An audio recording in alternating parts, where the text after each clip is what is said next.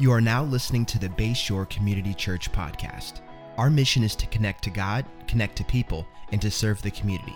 Thank you for joining us today, and wherever you are listening, we hope that this message inspires you, encourages you, and transforms you. Our prayer is that this is just the beginning of a conversation between you and Jesus. Enjoy the message. Well, welcome Bayshore. Good to see everybody today. We're so glad you're joining us this weekend at Bayshore, and I'm just absolutely thrilled that you're a part of this weekend's experience at Bayshore.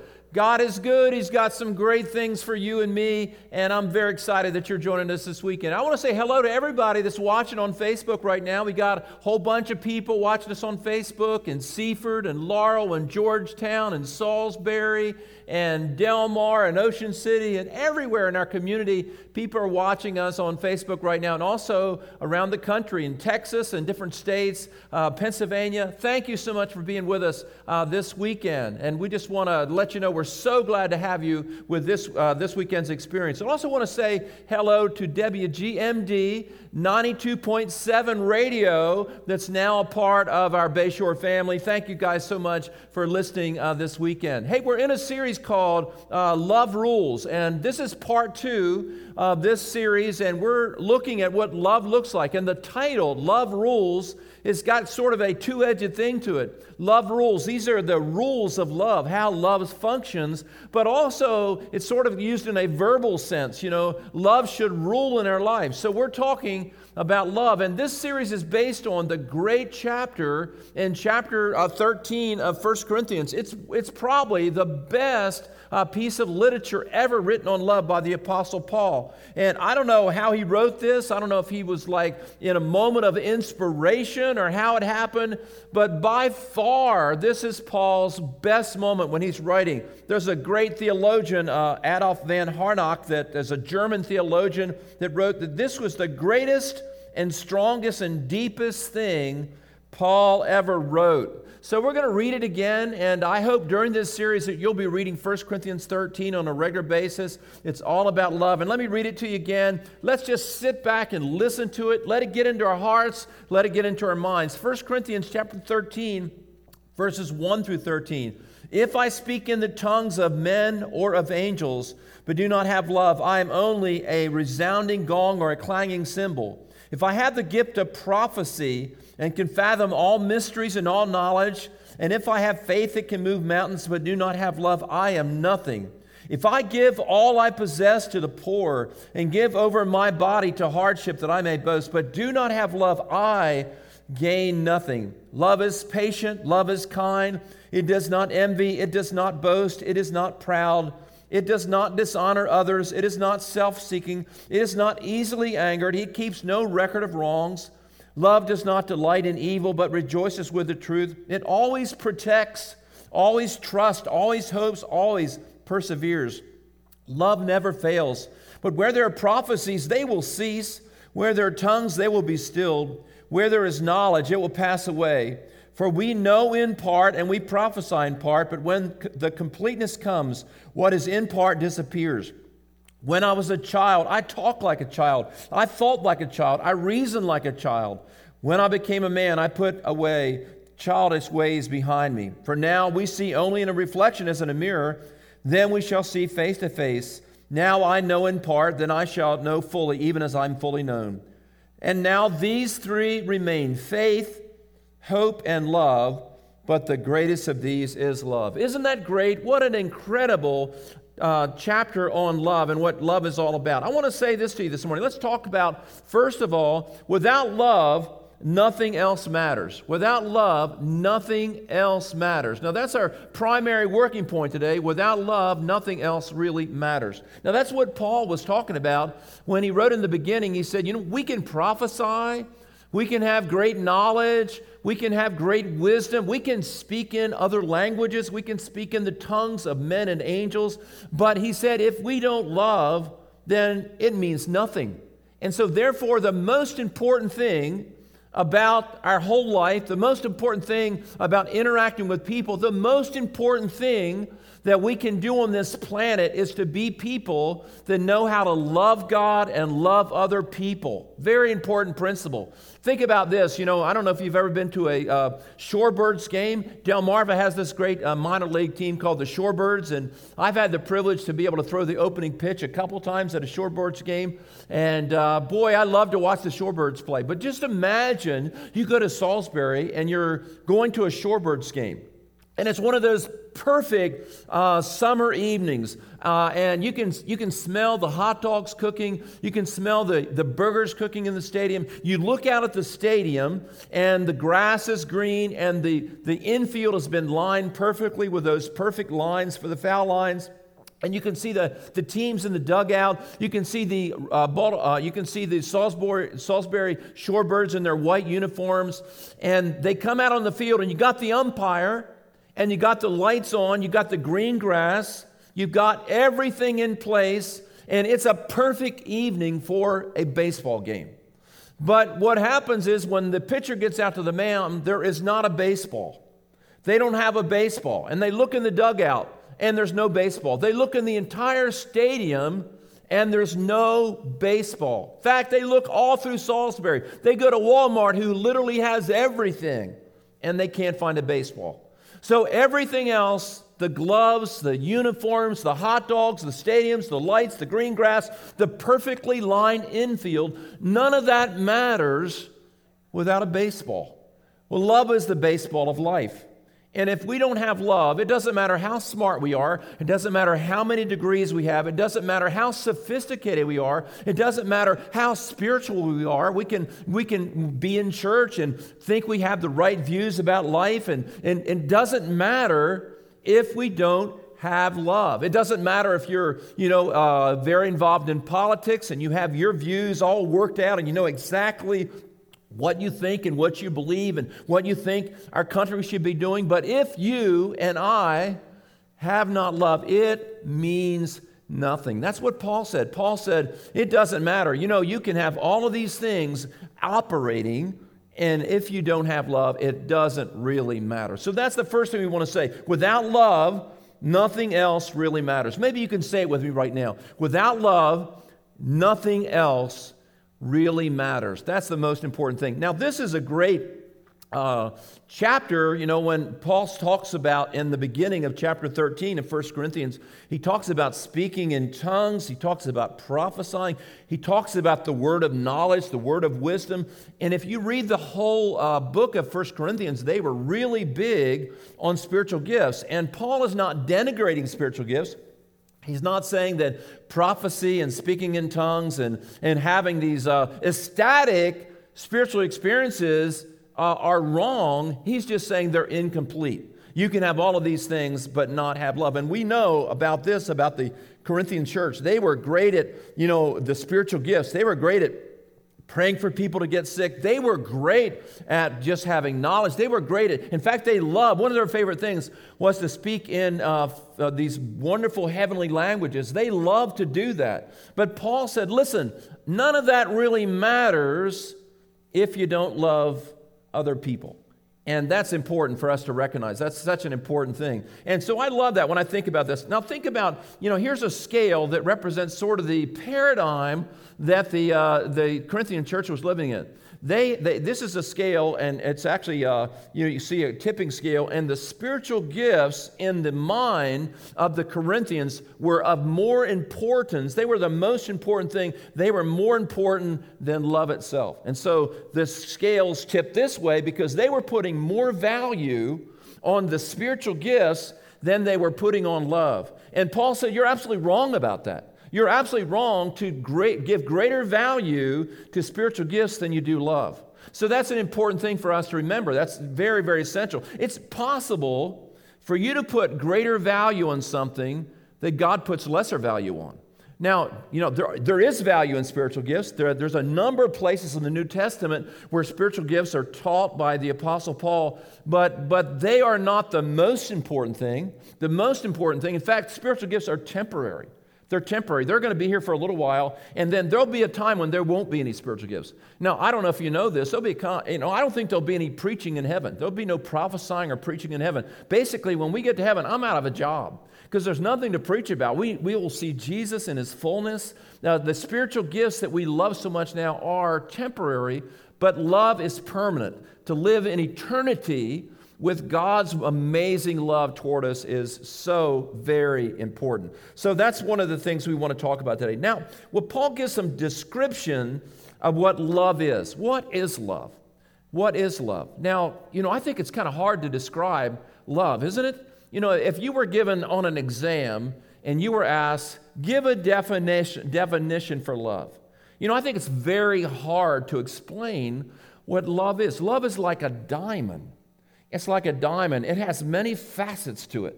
And I think it's hard to express and put in words what love is. We know when we experience love. We know what it feels like. We know what it looks like when we see it, but it's hard to explain. Karen and I last weekend, we were down to Rehoboth, and we were riding down Route 1, and I got a craving for a Chick-fil-A chocolate milkshake. Now, I don't know if you've ever had a Chick-fil-A chocolate milkshake. They are amazing. It was absolutely amazing. Small chocolate milkshake, 500 calories, worth every calorie. But when I began to drink that chocolate milkshake, and if you asked me to describe that chocolate milkshake, I would have a hard time describing what that chocolate milkshake was. I don't know if I could put it in words. It's sweet, it's cold, it's rich, it's thick, it feels good when it goes down, and it would be hard to explain. But it's something that when you taste it, it's so wonderful. And when you experience love, when somebody loves you, and somebody expresses grace to you, it's such a wonderful feeling, and you know that you're being loved. I remember years ago, I was at this big conference in North Carolina, and I was sort of going through something, and there was an altar call where you could come forward for prayer, and there was like maybe 500, 700 pastors there, and I went forward, and there's this one particular, there was a whole bunch of leaders, Christian leaders, famous Christian leaders were in the front, and there was this one guy named Jamie Buckingham, and he was a famous writer in the 70s, and he was everybody knew who Jamie Buckingham was. He had a big church in Melbourne, Florida, and wrote all these books, and I was coming up for the altar call to be prayed for, and I didn't get in any particular line, but I ended up coming right to Jamie Buckingham, this famous author, and he prayed for me. And after he got done praying for me, he put his arms around me and hugged me. And I'll never forget that. You know what? I can't tell you what he prayed. I can't tell you one word that he prayed. I cannot remember or recall what he said when he prayed for me, but I remember that hug.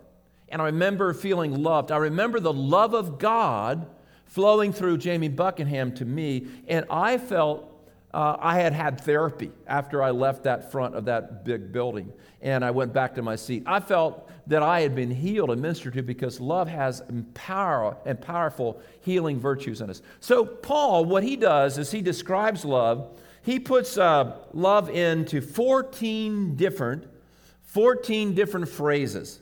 So it took Paul 14 phrases in the center of 1 Corinthians 13 to describe what love is. And here's what's interesting. It's perfectly balanced. There's 7 positive virtues of love, and there's 7 negatives of what love is not. So in order for us to grasp love, Paul told us what it was, and then he told us what it wasn't. And it's in that contrast that we begin to understand what love is. And we're going to do some of these today. We won't get through all of them, but we're going to do some of them. And here's what the first thing Paul said in 1 Corinthians 13:4. He said, love is patient. Love is patient. Now, that's a heavy word. I don't know about you, but patience is not in my skill set. I'm not really a very patient person.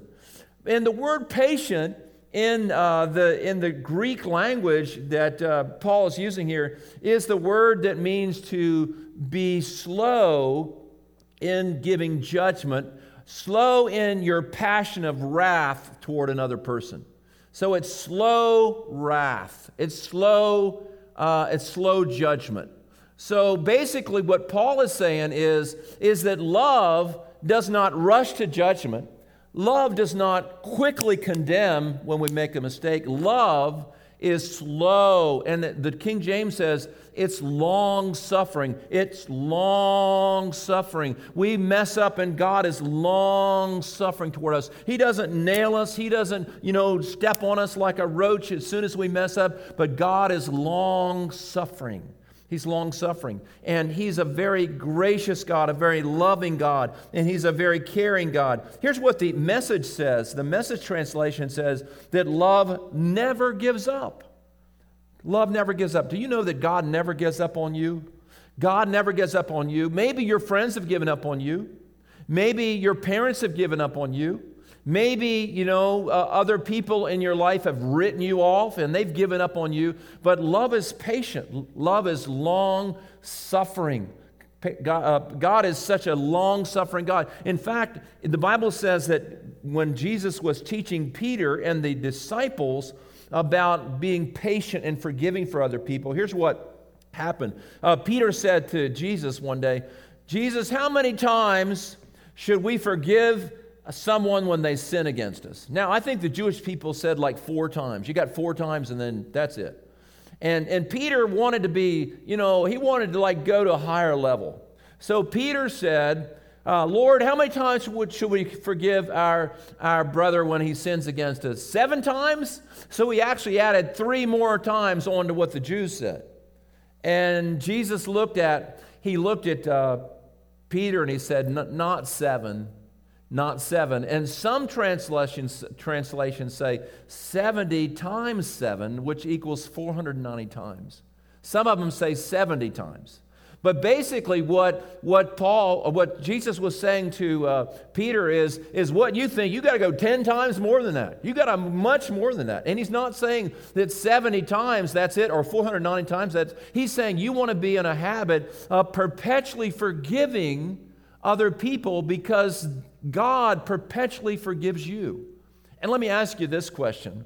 How many of you listening to me on the radio right now, and how many of you listening online, how many of you in Fenwick Island right now, and wherever you are listening, how many of you have asked the Lord to forgive you for something more than once, more than twice? The same thing, more than 3 times, more than 4 times. Paul said in Romans chapter 7, the very thing I don't want to do, that's the thing I do. And the thing I hate, that's what I keep doing. And God's grace is long-suffering.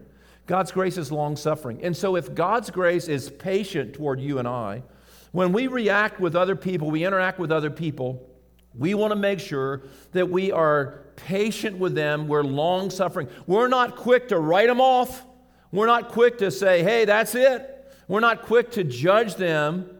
But we're people that are long-suffering and we are patient. And the reason we're that way is because God is that way to us.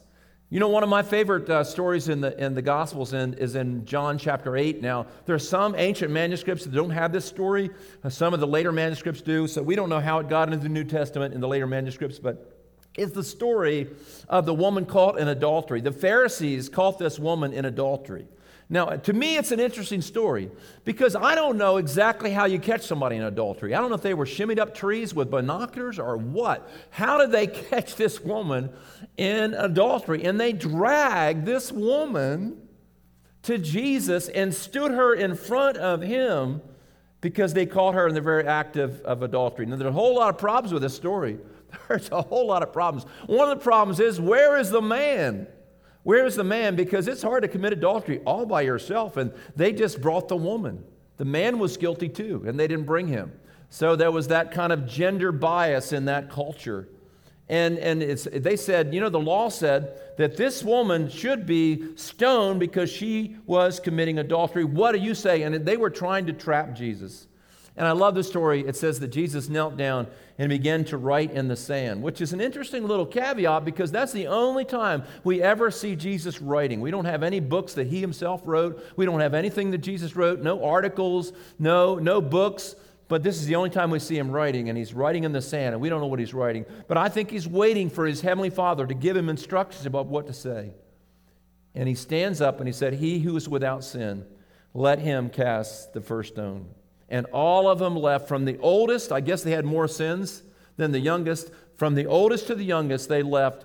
And Jesus says, where are your accusers? And he says, neither do I condemn you. Now listen, I want you to hear this morning. The Lord is saying to you, whenever you're listening to this, neither does he condemn you. There is therefore now no condemnation to them that are in Christ Jesus. And so this is a wonderful picture of God's patience. God is patient with us.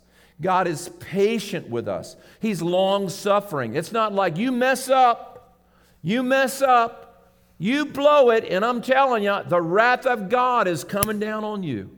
I'm going to get you as soon as you mess up. That is not what patience means. God is patient, so we're supposed to be patient with other people. Now, here's what happens to us.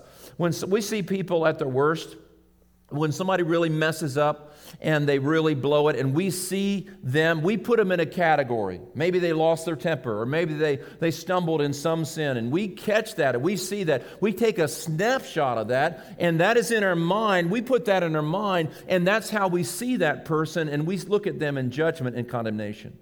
And that is not how God looks at us.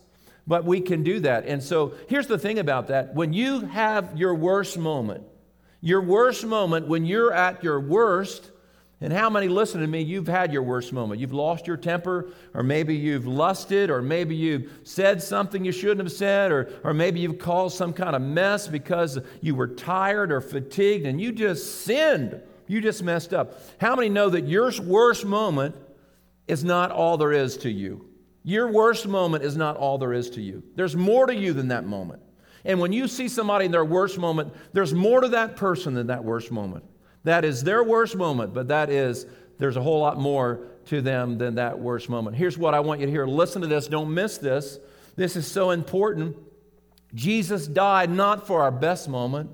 Jesus died for our worst moment. Jesus didn't die for our best moment. Jesus died for our worst moment. Jesus died for you when you were at your worst, not when you were at your best. And so we should be patient with each other. And here's the thing about this whole thing about, when you look at somebody and you make a snapshot of their worst moment and you look at them through that filter and you're not patient with them, you see them as some type of a deficient person. When you look at them that way and you categorize them that way, then you're not looking at them with the divine eyes that God looks at them with. So it's very important. And here's something to remember, that, listen, when God looks at us, He doesn't see what we are, He sees what we're going to be. God doesn't look at what we are, He looks at what we're going to be. And you remember when Peter, he sinned and denied the Lord in the Gospels. He denied, and Jesus said, you're going to deny me 3 times. And here's what Jesus said. When you return, strengthen your brothers. Jesus knew that Peter was going to fail, but he didn't look at his failure. He looked at his return. He looked at his recovery. He looked at his restoration. He looked at him when he came back. In fact, when Jesus called Peter, He said, your name is Simon. It no longer will be Simon. I'm going to call you Cephas. Now, Cephas is one of Peter's names, and Cephas is the Aramaic name that Jesus gave to Peter. And Jesus probably spoke Aramaic and probably Greek as well. But he spoke Aramaic, was probably his primary language, and Jesus called Peter Cephas. And what does Cephas mean? Cephas means rock or stone. Now, Jesus looks at Peter, he looks at Cephas. This Simon is his original name. And anything that Simon is in the Gospels, he's inconsistent. He's up and down. He's in and out. He's smart and he's dumb. He's all over the map. But when Jesus calls him, he sees his future. And Jesus calls him Cephas, calls him a stone, calls him Peter, calls him the stone. So listen, when you look at another person, remember this, that God has them under construction, and you see their worst moment, you are patient with them, you're gracious toward them, because God sees their future, God sees their restoration, not their failure. Everybody you see, everybody we relate to in this world has scaffolding around them. Here's a picture of a building that has scaffolding around it. Now, I've never seen pretty scaffolding. Have you? I don't know anybody's ever built a house and say, hey, just leave the scaffolding up. I love the scaffolding. Scaffolding is ugly. and we see the ugly parts of each other, and it's the scaffolding. God is working in our life, and He's doing incredible things. So the message says, love never gives up. So when we see people and we relate to people, we don't give up. We are patient with them. We're long-suffering. We extend grace to them because God has extended grace to us. We forgive them and we release them. Now, if somebody's abusing us or they're doing horrible things, obviously you gotta get away from a person that's physically abusing you or there's something terrible going on. But this is generally speaking about how we relate to people. How we relate to people as we extend long-suffering and grace to other people, because God has done that for us. Let me just ask you this right now before we move on to the next point. Let me tell you this. Let me just ask you this question. Just take it in your heart. How many are listening to me right now and you are so grateful God is long-suffering toward you? He's forgiven you over and over again. He's cleansed you of your sin. He's washed you of your inconsistencies, and He's been long-suffering with you and patient with you. So therefore, love is patient with other people.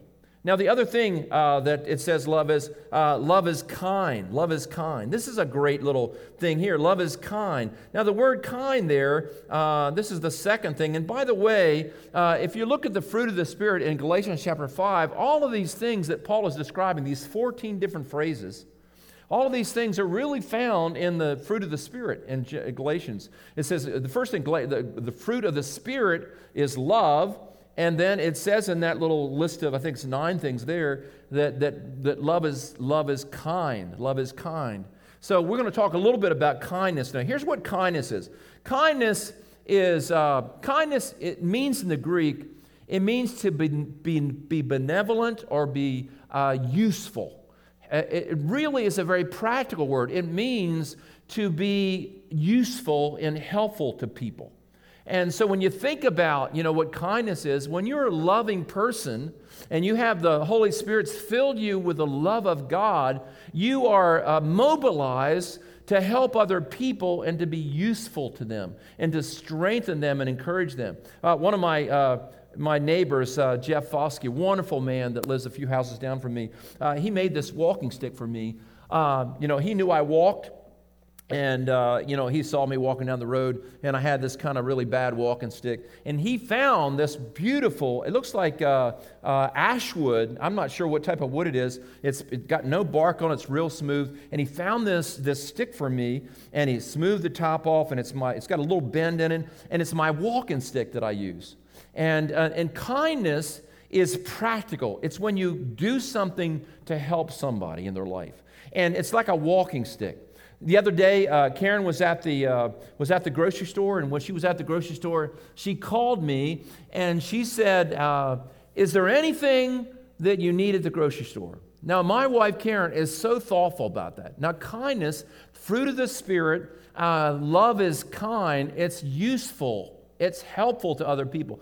Karen says, is there anything that you need at the grocery store? And I said, absolutely, I need some Coke Zero. The best soda they make is Coke Zero. And so I always drink Coke Zero. And so she got me some Coke Zero when she brought that home. But kindness is being conscious of another person's need, and it's being conscious of something that they need. And you step in and you do something to help them, to encourage them. There was a lady at the Target store one day, at the department store, and she was there, and she thought to herself, I need to read more.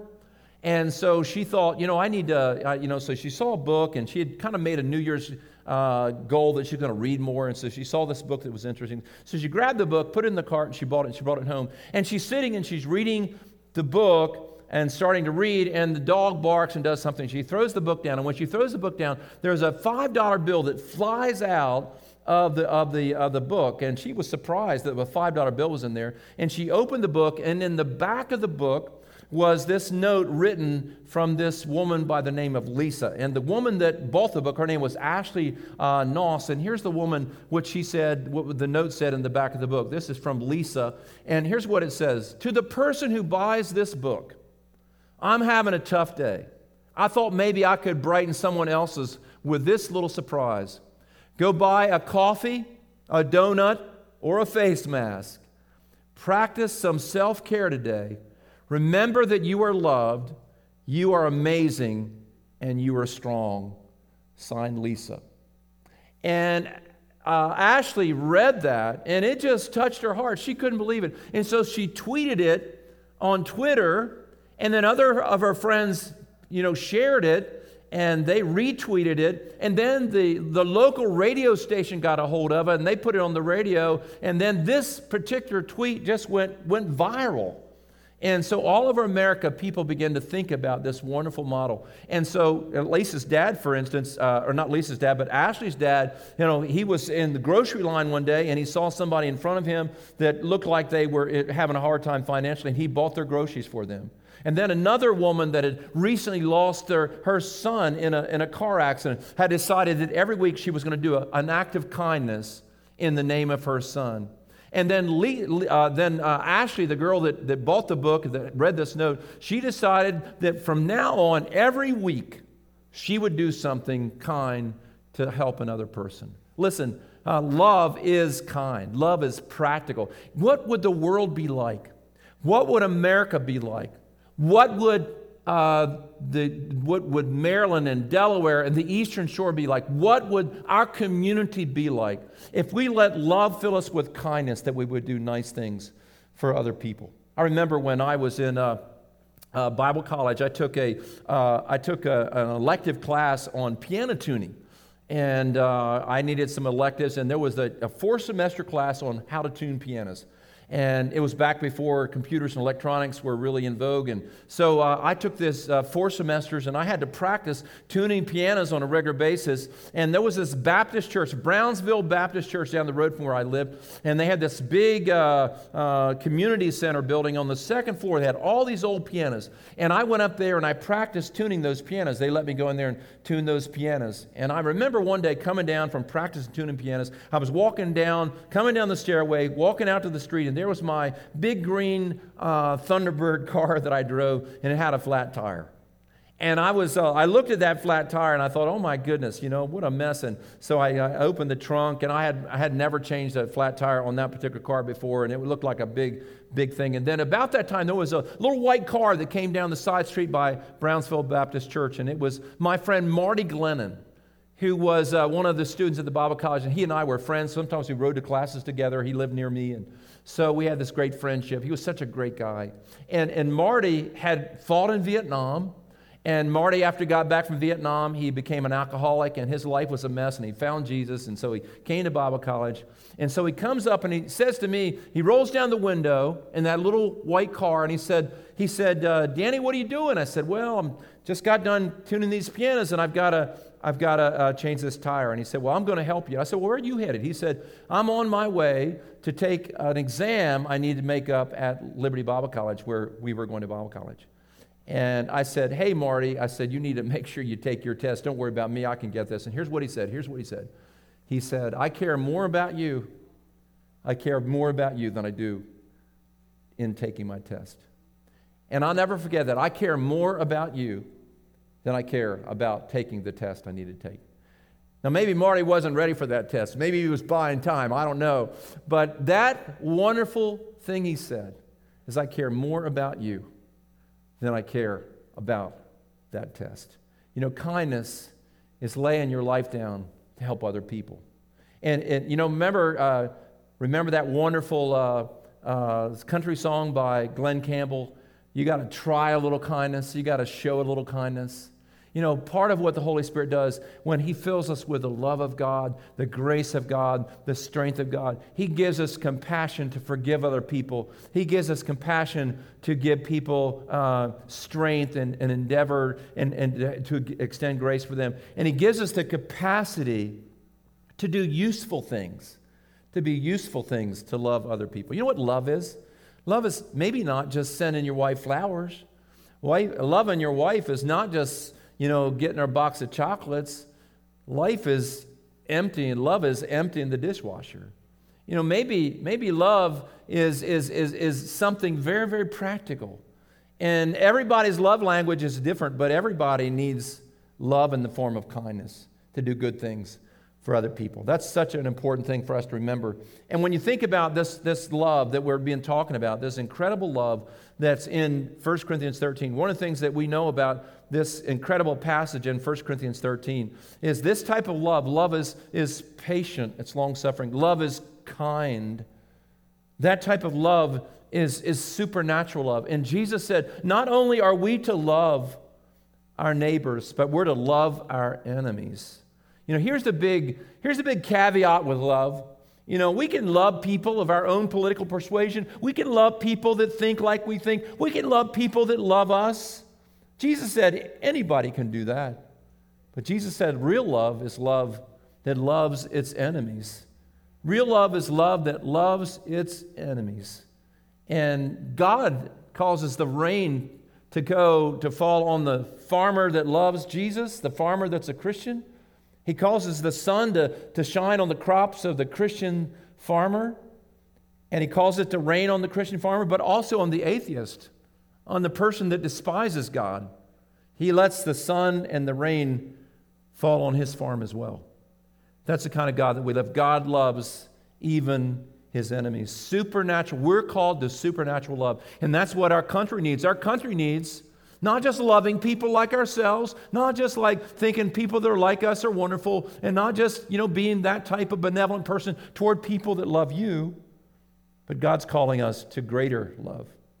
When I was growing up, I used to give out tracts to witness to people. Now, that's something I did a long time ago, and little tracts are little gospel messages that you give them out. And there was this one particular brand of tracts that I used to give out in high school called Chick Tracts, and they were basically little comic books. And I'd give these little comic books out that had a gospel message, and I would share it with my friends and tell people about Jesus. And sometimes they loved it, and sometimes they threw it at me. But it was my way of telling people about Jesus, and I was zealous for the Lord. But there was one little tract, this little chick tract called Holy Joe. Holy Joe. It was a little chick tract. Chick is the brand of the tract. And it was called Holy Joe, and it's about this Christian guy that was in the Marines. And he was being persecuted, and everybody was against him, and they were giving him a hard time. And it shows there's one little scene in the tract of Holy Joe kneeling at his bunk in